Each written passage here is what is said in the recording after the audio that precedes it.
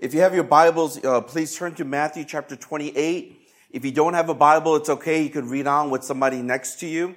We do have a church app that you could either download, or those of you who have it, you can open it up. There's not only the verses there and the reference, but we also have notes that you could take. So you could even email it afterwards to yourself and just kind of keep a file of that so that you can keep on growing in the knowledge of the Lord. So Matthew chapter 28, verse 1 through 10. And we're simply titling this sermon, For Good. And not only on that aspect of it's done, because Jesus Christ died on the cross for us, and we celebrated that we were able to come together as a church on Friday, but then for good in the sense where everything that has happened in our lives, everything that we're going through right now in our lives, is for our good and for the glory of God. So I want to talk a little bit about that this morning. I want to start off and ask a question. How many of you in this room like optical illusions? Is there anyone in this room? Yeah, some of you are like, well, I don't know what optical illusions are, but it's okay. Optical illusions are just pictures where they have a way of distorting what you actually see. And by that distortion, sometimes you're not able to see certain things, or you're able to see certain things. I think one of the coolest things that's been happening is there's a lot of artists now that are doing some of the arts on the street. So what they're doing is they're actually painting on the street. They used to use chalk. Now they're using paint because people are rubbing against it and walking on it, so it loses the art value.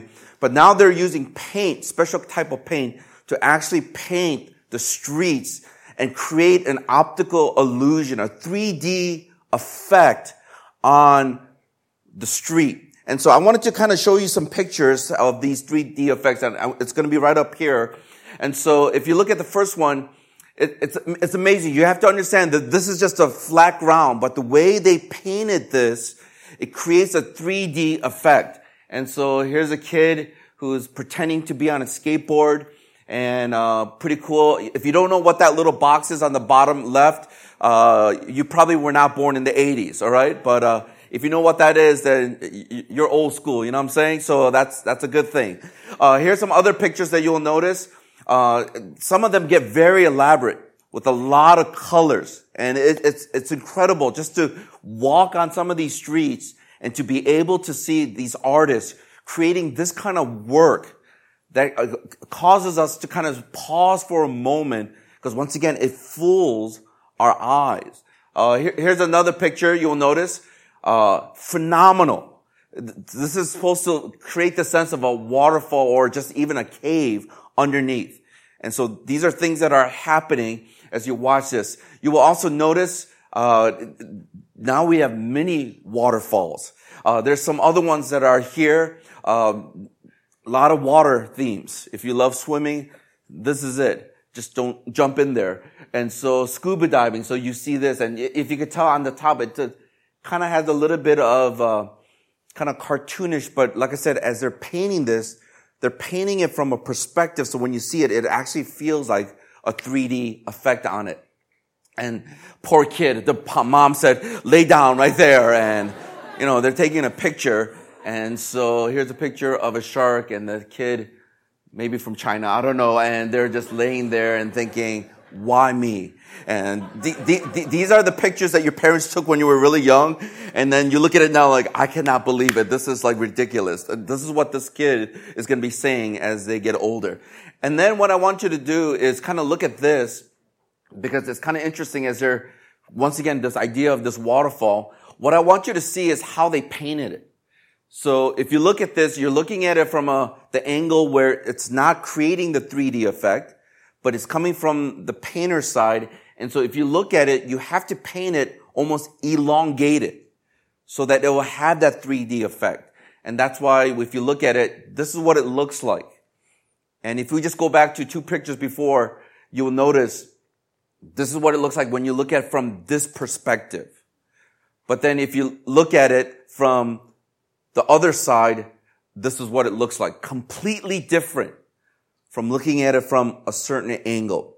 So what I wanted to do was to just show you a quick video of a lot of this art. I just been really fascinated with this recently. I don't know, maybe I'm a closet artist or whatever, but I've been really fascinated that you really have to know shapes and dimensions and the right perspective to do this. So I started doing some research on how to make these types of paintings on flat surfaces. And so there's this really quick video, and it's really interesting because every single year in Sarasota, Florida, I think it's Florida, well, in Sarasota, they actually have a festival, which is a street art festival, and they give you 1 week. So everyone gathers together and they give you 1 week to come up with a design and paint it. And then they will start judging which one is the best. So I thought that was really cool. So I wanted to show you this quick video so you have a little bit of an artist perspective of how they're trying to create some of these beautiful works of art. So let's watch this together. These guys are phenomenal. I mean, you have to think about proportions, angles, perspective, shadows, even as the sun is shining down. There are a lot of things to think about. And as I was watching this, I was thinking to myself, this is just like life. Because I think life is really about perspective. And depending on how you look at your situation or whatever it is that you're facing in your life, those are the conclusions that oftentimes you will make. I think there are many of us in this room this morning that we have a certain perspective that might be very negative. Some of us that leads to playing the victim, that everything and everyone is out to get you. Some of us, we feel like the situation that we're in the situation that's outside of our control. Some of us feel as if we have no power to do anything. Others of us, maybe we have a perspective that's greater than what's within your own abilities and your talents.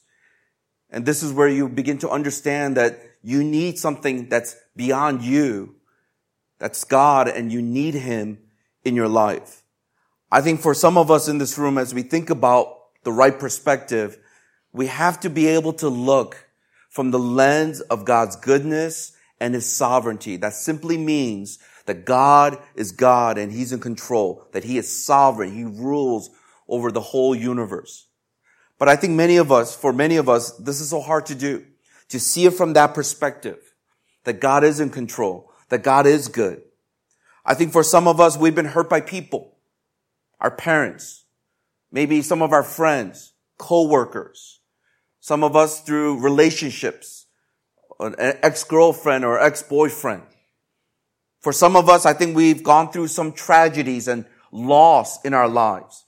And it's so difficult when you lose things that you value and the things that you love or the people that you love to be able to see it that God is still good and there's a purpose behind all this.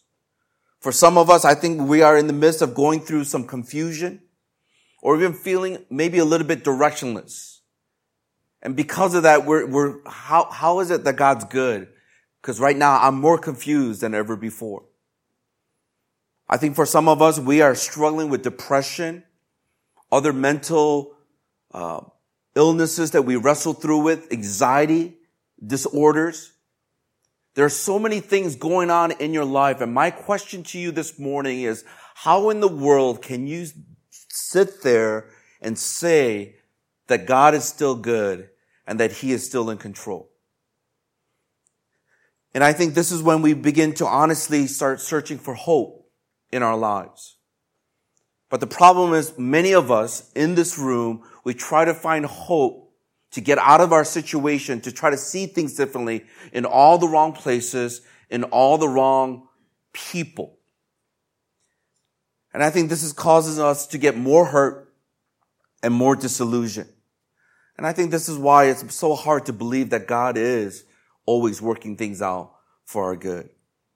I think what we need to have is a greater level of trust, faith in God, who is the only one that can offer us this genuine and lasting hope that comes from the resurrection of Jesus Christ. This is the reason why we celebrate Easter. Because we believe as followers of Jesus Christ that He died for our sins and that He died and on the third day He rose again from the dead.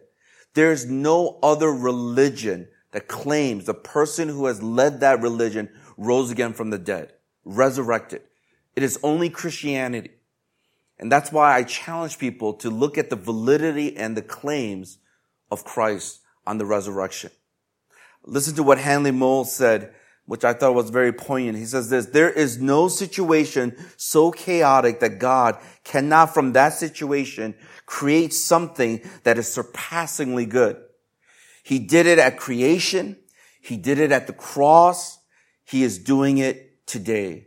What a great reminder for us that it is only God that can create order out of chaos and the mess in our lives. So there's one thing that I want us to really focus in on as we look at this passage in Matthew chapter 28, verse 1 through 10.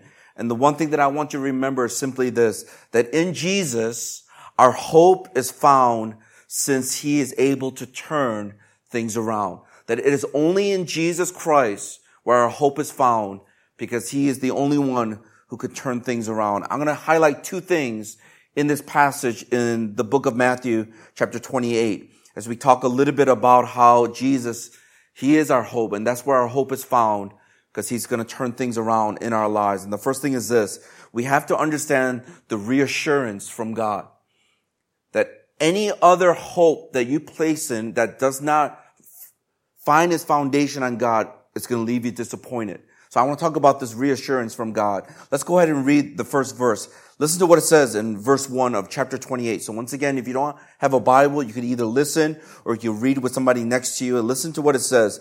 Now after the Sabbath, towards the dawn of the first day of the week, Mary Magdalene and the other Mary went to see the tomb. I want to stop here and establish a couple things before we read the rest of the verses for today.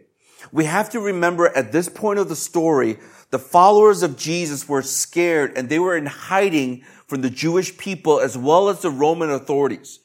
So these followers of Jesus were not really bold. They were not courageous. But in fact, there was a lot of fear in their hearts knowing that now Jesus was crucified and now these people are after them. Anyone who was a follower of Jesus, they were after. Now try to imagine that for yourself. That if you were following this Jesus and you realize that now he is dead and then everyone is out to get you, you would be hiding as well. They were so discouraged and so saddened by the fact that he was dead. So that is a perspective that they had. Jesus is dead. Now, it was in this moment that we see in verse 1 that we just read this just now, that it was on the dawn of the first day of the week.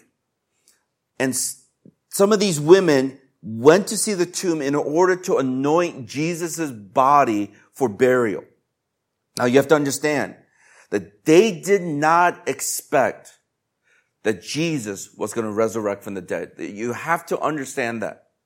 They weren't going there to see if Jesus, everything that he said, is he going to rise from the dead? That was not their expectation. These women actually went to the tomb because they wanted to embalm Jesus' body and prepare it for burial.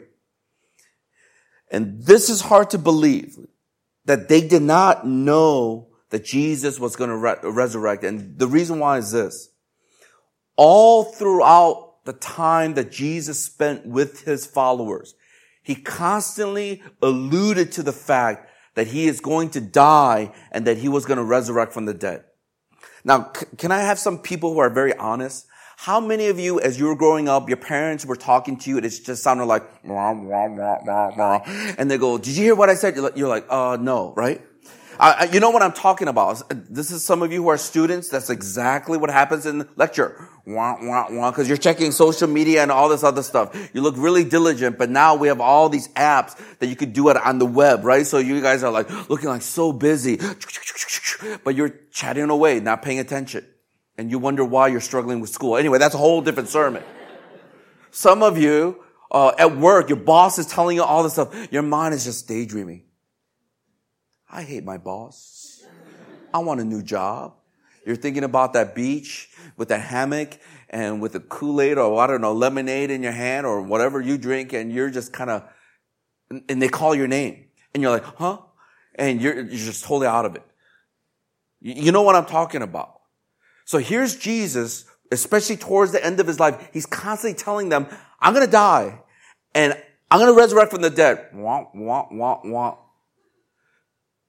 And I found it interesting that even though he was speaking the truth, they still failed to understand. I think this is a good reminder that so many of us, we can hear many truths of God, but then we do not internalize that truth in our lives. I think this is why some of us who are Christ followers, we don't live with the resurrected power in our lives because we just hear just enough, but not allowing the truth, the word, to go deep into our lives. As the story continues, there are two things that we will notice that begin to transpire. The first thing that I want you to notice is there was this miraculous incident that something miraculous happened. Let's continue in verse 2 through 4. It says this, "And behold, there was a great earthquake, for an angel of the Lord descended from heaven and came and rolled back the stone and sat on it. His appearance was like lightning and his clothing white as snow. And for fear of him, the guards trembled and became like dead men." Let's pause here and see this miraculous incident. Not only was there a great earthquake, but there was an angel that appeared. The stone that covered the grave was rolled back. We even noticed that the angel had the appearance of lightning and his clothes were white as snow. I don't know about you, but this is such a frightening encounter that even the guards, who are highly trained guards, they were freaking out. In fact, the way it's translated, they fainted as if they were what? Dead. Now, I don't know about you, because I don't know if I could explain everything, because there are times when one day in Hong Kong, weather is nice, and literally in 5 minutes, it's raining like crazy. You go figure. I just have an app that says heavy rain. And all I know is there are some natural effects that I cannot fully explain. All I know is this was a demonstration of God's supernatural power. Whether you believe in things, and it's really funny whenever I talk to people who are a little bit more science oriented, and then they're talking to you and they're like, well, if it's not empirically provable, then they're going on, and I go, listen, let's forget about science and let's look at English. Supernatural, extraordinary. What that means is it's beyond the natural realm to measure things. That's why it is extraordinary and supernatural. It's beyond the natural. Can I get a good amen to that? I was just thinking about that recently, and I'm like, all those people have to, and please don't misunderstand me, because I think Christians have gone to the other extreme of completely disavowing science, which I think it's wrong. I think there are a lot of things that are provable and things that we could use our intellect to understand. But there are some phenomenon and some things that happen in this world that you cannot fully explain. That's why they call it a supernatural work or supernatural phenomenon. I believe this was one of those situations where this earthquake shook, the stone rolled away, this angel appeared. And when you look at this, you'll see that this is one of the reasons why many of the Christ followers were willing to die for their faith. Because what they experienced was so out of the ordinary that they said, this must be God.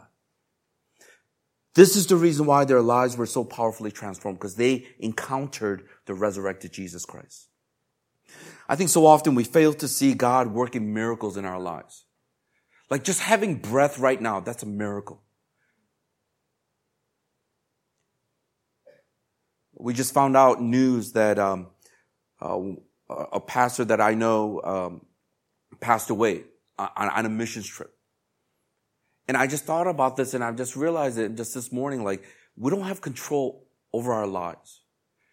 You could be the safest motorcycle rider. You're looking, but someone could come and not even see you and hit you and you're dead. I've seen people who are such health fanatics, and there's nothing wrong with it. And they're running marathons and even Ironman and triathlons. and all of a sudden they fall ill and they pass away. And I'm thinking, I should pass away. I need to lose some weight. That person's so healthy. There are so many things in life that you cannot control and you cannot predict. And that's why when I think about this, I realize every single day that we have breath and we live, it is a miracle. Every single time there is an empty seat in the MTR, it is a miracle of God. You walk in and you go, I believe there's a God. You know what I'm talking about? There are so many miracles that happen on a regular basis that we just fail to see. I think one of the greatest miracles is a life that's transformed. Who used to live a certain way, but because they've experienced this gospel, which means the good news, and the bad news was that we're sinful and we deserve the wrath of God and that we were destined for hell. But then the good news says that Jesus Christ loved us so much that he died on the cross for your sins and my sins. That now we can have new life because he rose again from the dead. Like, to me, that's a miracle. Johnny Arison Tata, in her book, A Spectacle of Glory, quotes John Piper and writes this: God is always doing 10,000 things in your life, and you may be aware of 3 of them. Just think about that for a moment. Because you and I are finite. You could try to calculate and think of all the possible options. Some of you are the option people. All the scenarios. Cover all your bases. Figure everything out. Because you want to be in control. For every 3 things that you know about what's going to happen, there are 10,000 things. I would say even 100,000, if not millions of things that God is doing to orchestrate things so that you can get to where God wants you to be. That is the sovereignty of God. That is a God who leads and guides. That's why what it demands from us is, do you believe that God is good? That even though you might not fully understand what you're going through and certain things do not make sense, but you believe that God is good and that he's working things out. Even though you don't see it, he's working all these things out, working on certain people and working on certain circumstances so that it can bring you to the place where you need to be. Not just a locale or a location, but even where your heart is. This is why I believe one of the most powerful things is that when you're not a believer in Jesus Christ, and for some odd reason, as soon as you get into university or even to that workplace or even into that new neighborhood as a new family, the first person you meet is whom? A Christian. And you're like, oh my gosh. I mean, there are so many testimonies like that. People who actually came to our church because there was a person who was their roommate. There was a person that was a coworker. There was a person that just randomly met them on the street because they had a t-shirt that said, hello. I don't know. And so they're just like, oh, hello. And then they started talking and they're like, oh, why don't you come out to church? And they started coming and you're thinking like, that was the last thing I wanted to do. That's God working 10,000 things in your life that you don't even know, that you have no control over. You might know only 1 or 2 or 3 of those things in our finite mind, but God is doing some miraculous things. It's a good reminder for us to think about, can we trust God even though we only see a few of these things happening in our life? That he is really doing 10,000, if not millions of things for our good.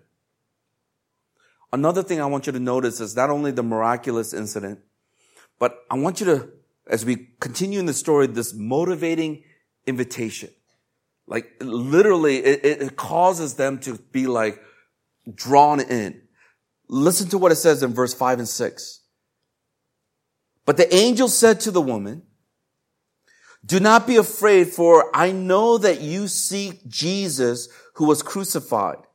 He is not here, for he has risen, as he said. Come see the place where he lay.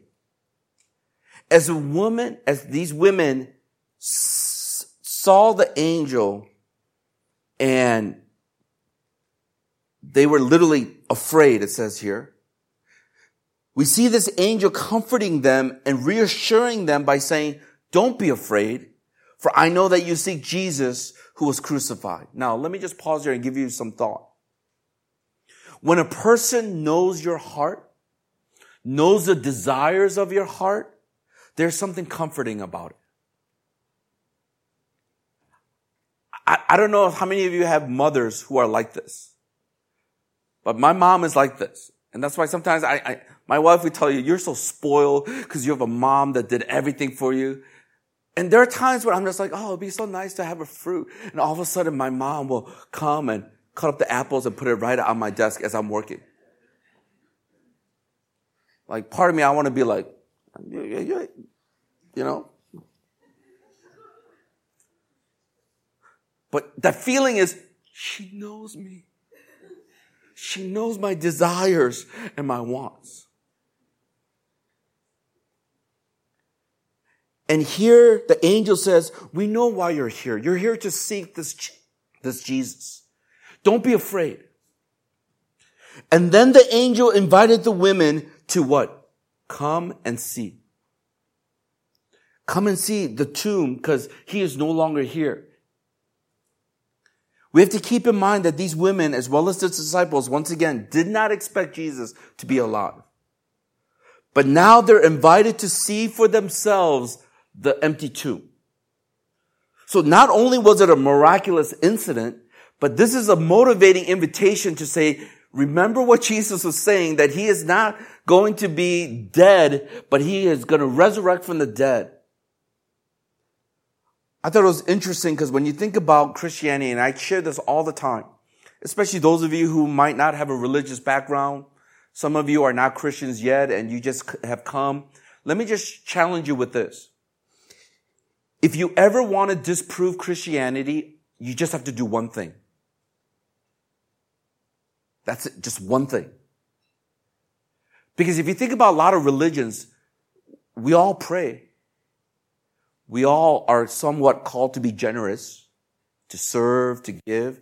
So I don't know if those things are good markers to really believe that Jesus Christ is the only way. Do you know the one thing that will disprove Christianity? And it's simply this. All you have to do is disprove the resurrection. That's it. If you can disprove that there was no resurrection, then the Christian faith crumbles. And it's no better than any other religion that we see. Josh McDowell, who is an apologist and a speaker, evangelist, he shares a lot about some of the research that he has done. He says this, after more than 700 hours of studying this subject, referring to the resurrection of Jesus, I have come to the conclusion that the resurrection of Jesus Christ is either one of the most wicked, vicious, heartless hoaxes ever foisted on the minds of human beings, or it is the most remarkable fact of history. That's why I challenge people.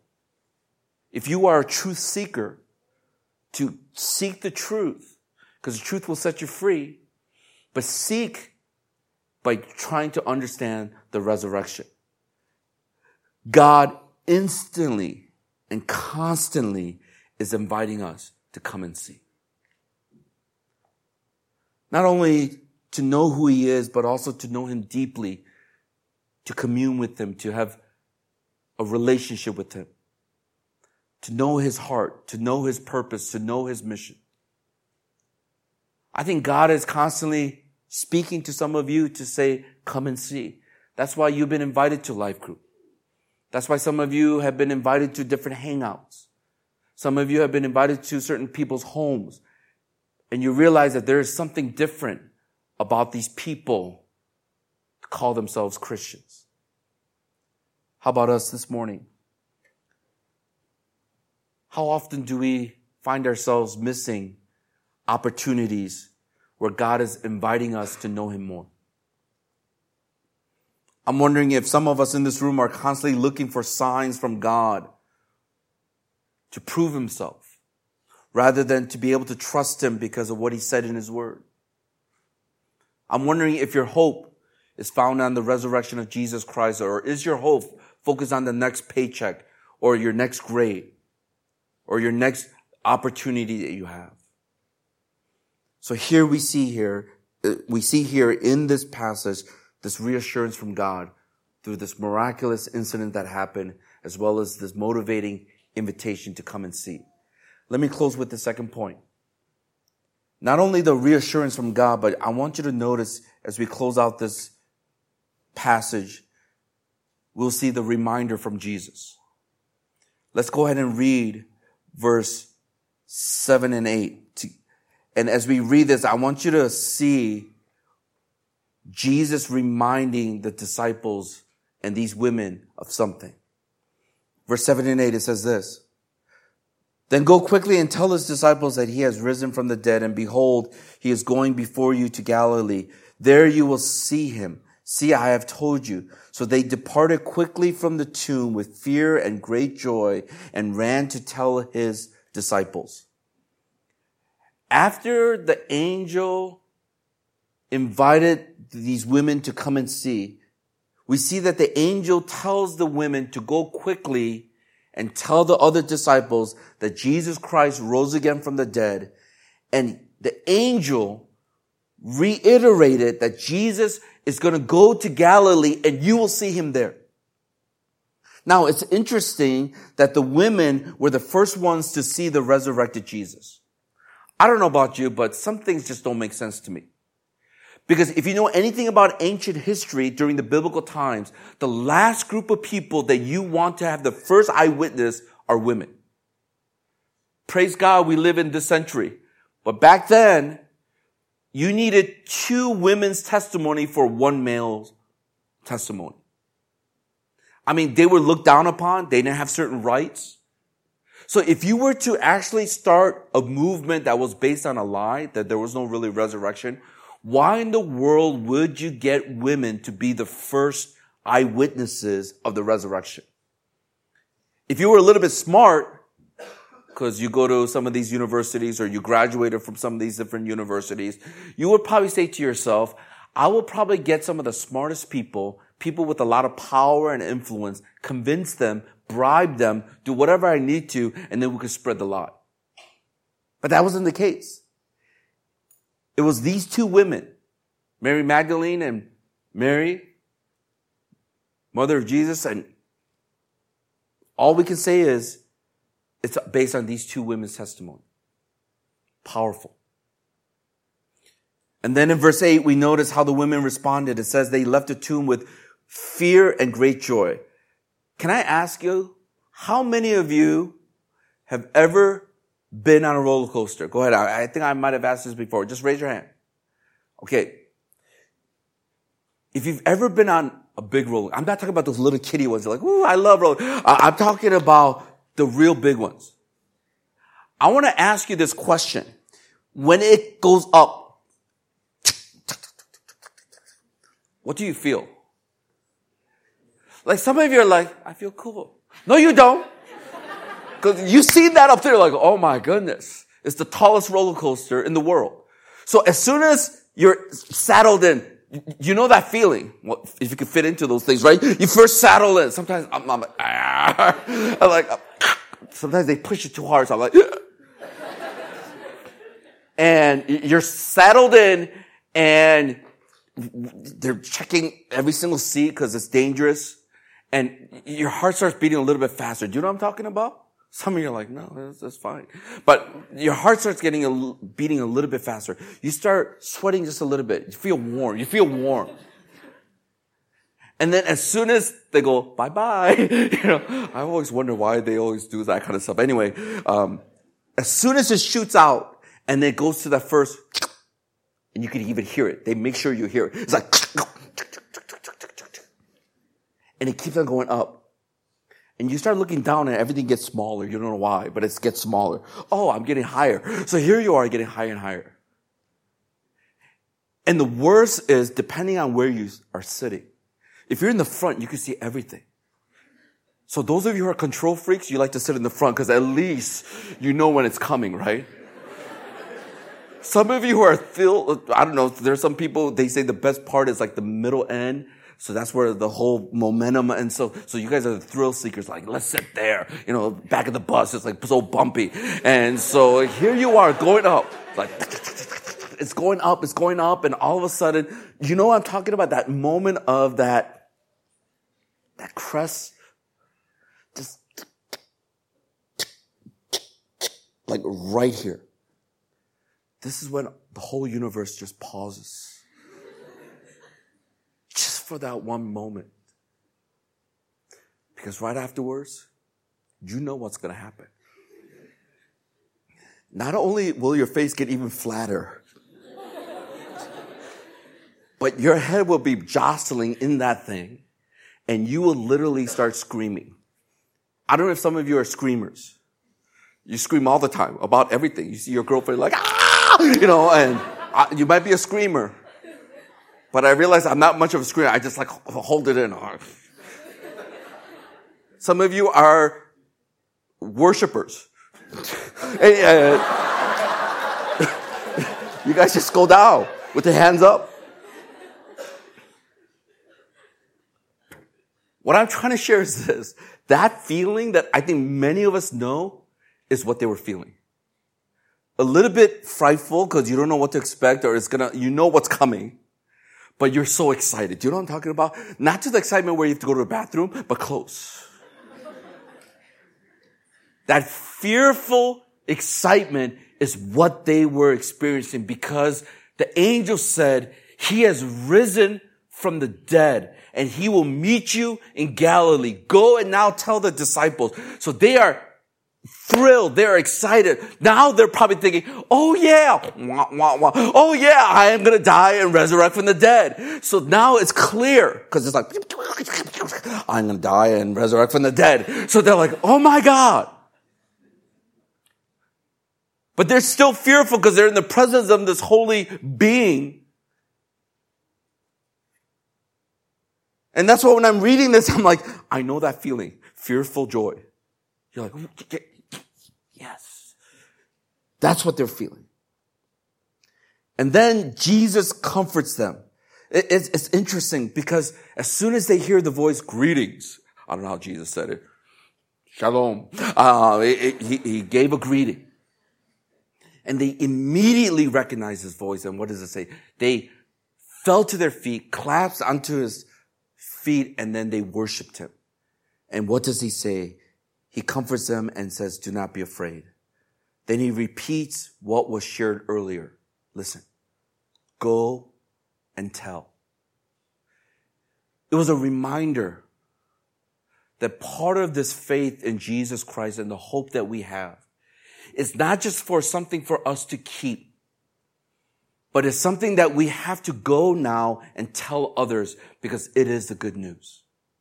See, this is what happens when you have your hope in Jesus Christ and you found this hope that's in him and you see your life being turned around, then the natural response from every single one of us who have experienced this power of the gospel will be to go and to tell. First, you want to tell to those who are close to you, those that you love.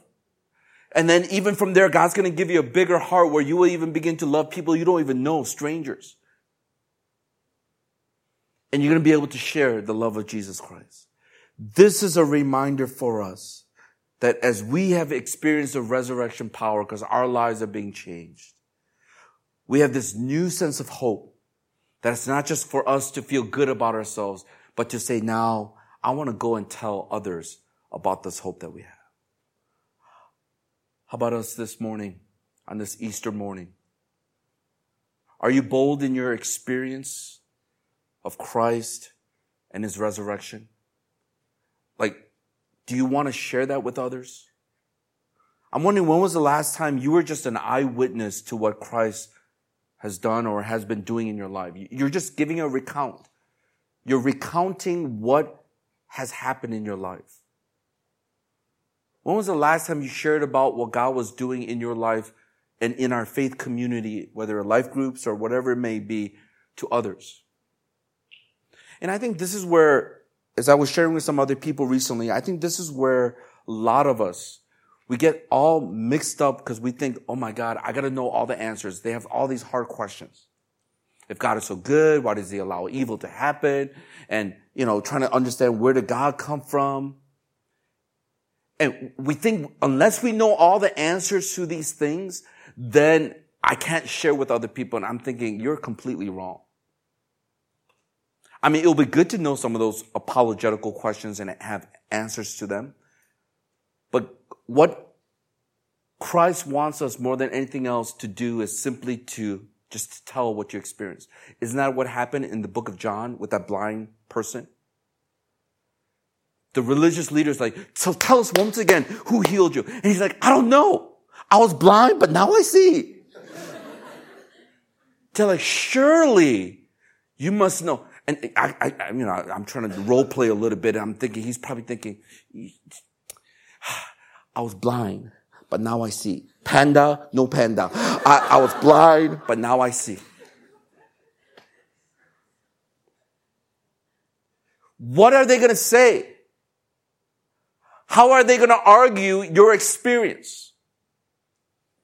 So Jesus doesn't say, hey, figure this all out. See how I rose again from the dead. He just simply says, go to the disciples, tell them, go quickly and tell them that I rose from the dead. And later on, you will notice in chapter 28, later on in verse 19 and 20, he says what? As he goes to the disciples in the mountain near Galilee, he says what? To go and make disciples of all nations and baptizing them in the name of the Father, the Son, and the Holy Spirit, and teaching them to obey everything I've commanded you. And surely I'm with you to the end of the age. You just go and tell.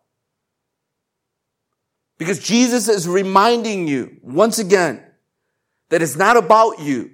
It's about what he has done in your life. And all you are is an eyewitness to that experience.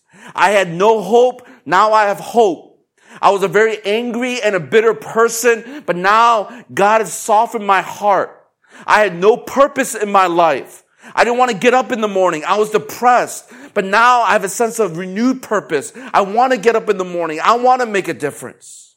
I was selfish, focused on myself. But now I want to be more selfless. I want to experience the joy of serving others.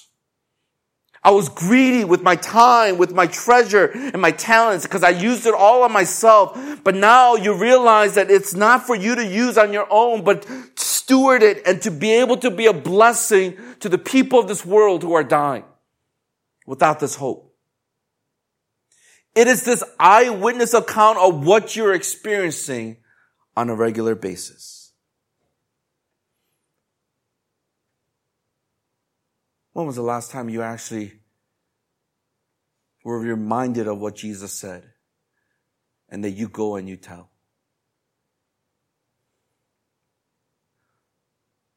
That's why I think one of the most beautiful things is that Jesus Christ could have just said, worship me because I am God. But you know what he did? God the Son, in obedience to God the Father, came down into this earth and came into a human form. Most holy of holies became a human being. And the reason why he was born of a virgin was that if he was born in a natural way, then he would have been depraved because we are all sinful by nature. So he had to be born in a complete different way that is supernatural. So he came into this world in the form of a man, but yet knew no sin, so that he could be our representative. Because the punishment of sin was death. But Jesus Christ said, I will take her place. I will take his place. And that's what he did. He lived a perfect life that you and I could not live. And that's why all your striving and all your trying, it will never meet up to the standard of God's holiness. Some of you are trying so hard to save yourself and you are failing miserably. Some of you are at the other side where the thought of somebody doing something for you, it literally breaks you because you're saying, I don't want anyone to do something for me. I want to pay that person back. And Jesus Christ is simply saying it is finished. He lived the perfect life that you and I could not live. That's why when he died on the cross, it appeased the wrath of God because it was a perfect sacrifice. All the weight of the world, the sins of the world was placed on Jesus when he died. That's why he even shouted out and cried out in the midst of his pain, my God, why have you forsaken me? Because he felt the separation of what sin does as it separates us from God. And then he says, he breathed his last breath and he says, it is finished.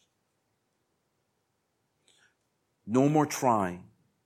No more trying to be good because we couldn't and we can't. So when he said it is done, it is finished for good, that means that all we have to do now is by faith receive that, to believe that he did that in our place because we couldn't save ourselves. We were morally bankrupt. And by you receiving it by faith, you know what it does? It literally does a supernatural work in your heart and God will change you. This is simply the gospel message. As we think about how God created the whole universe and he created you. And because of sin in our lives, we have been separated from God.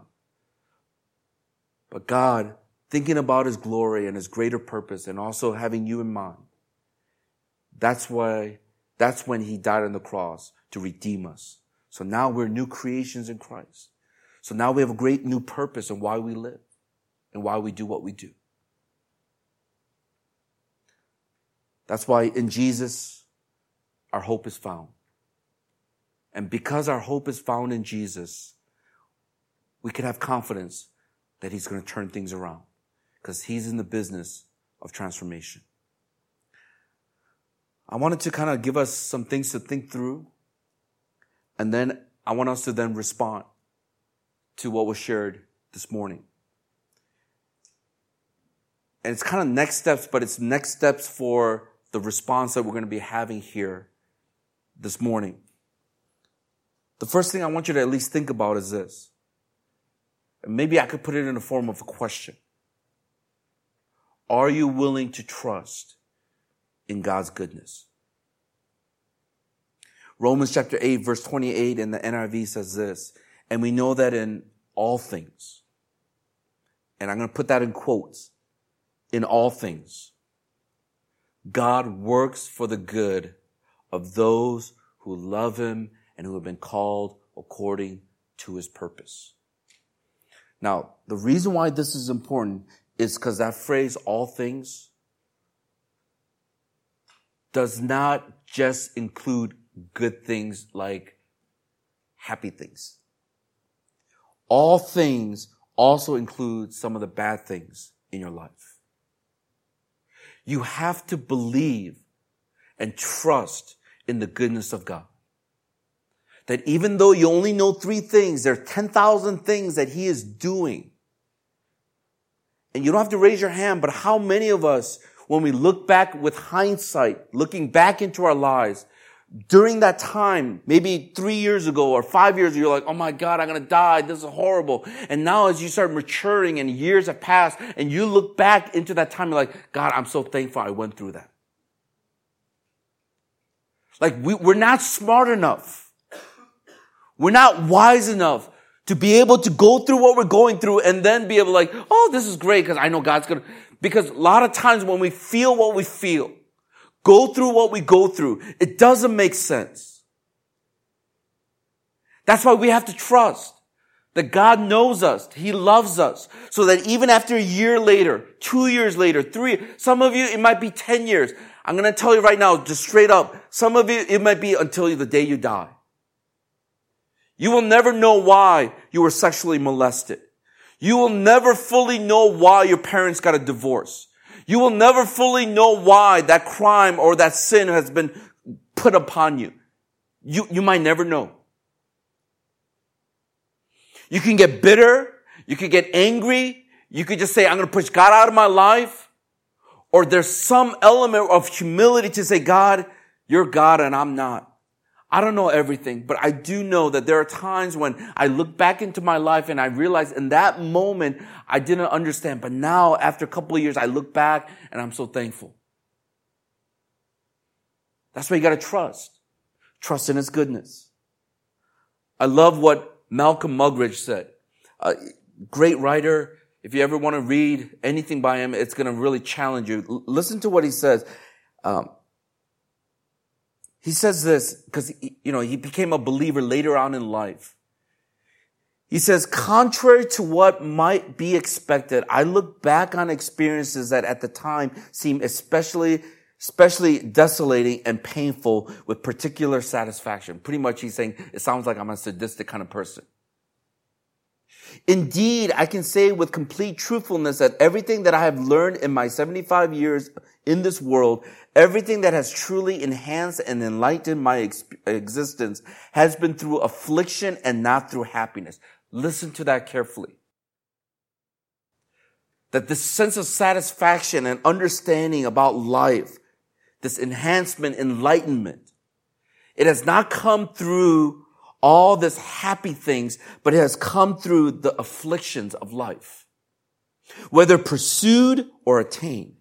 In other words, if it ever were to be possible to eliminate affliction from our earthly existence by means of some drug or some other medical mumbo jumbo, the result would not be to make life delectable, but to make it too trivial to be endurable.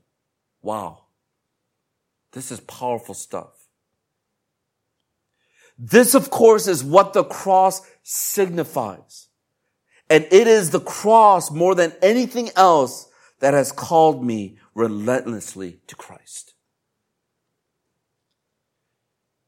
If your whole life is defined by just nice, happy things that you can just enjoy temporarily, then your life will be so trivial.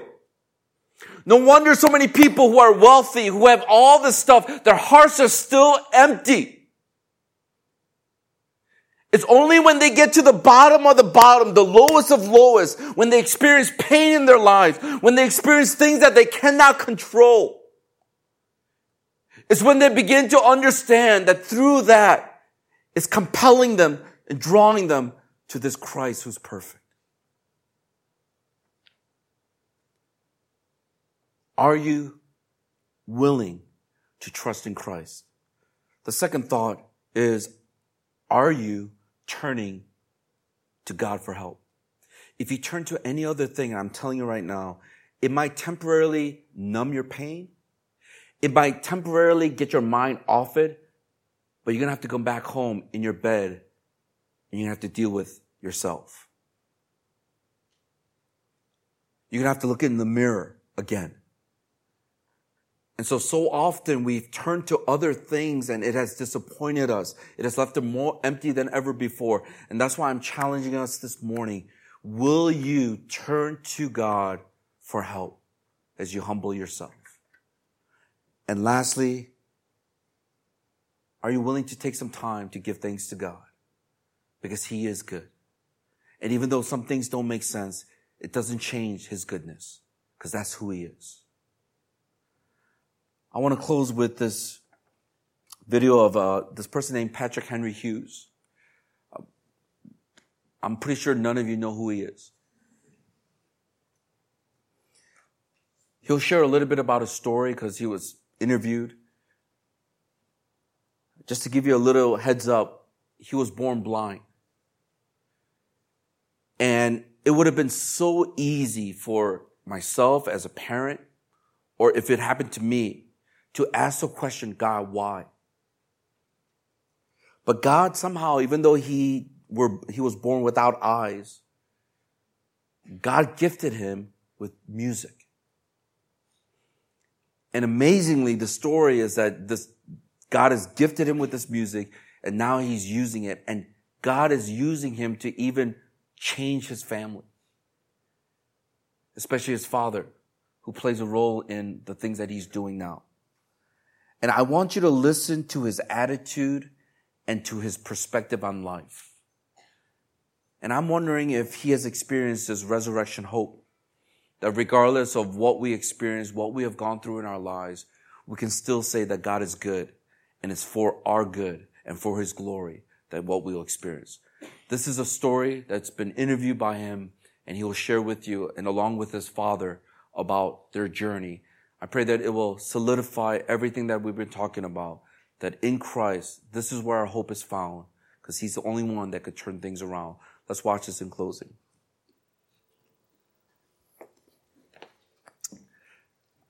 I'm going to ask us if you could just pull out this card that you received as you were walking in.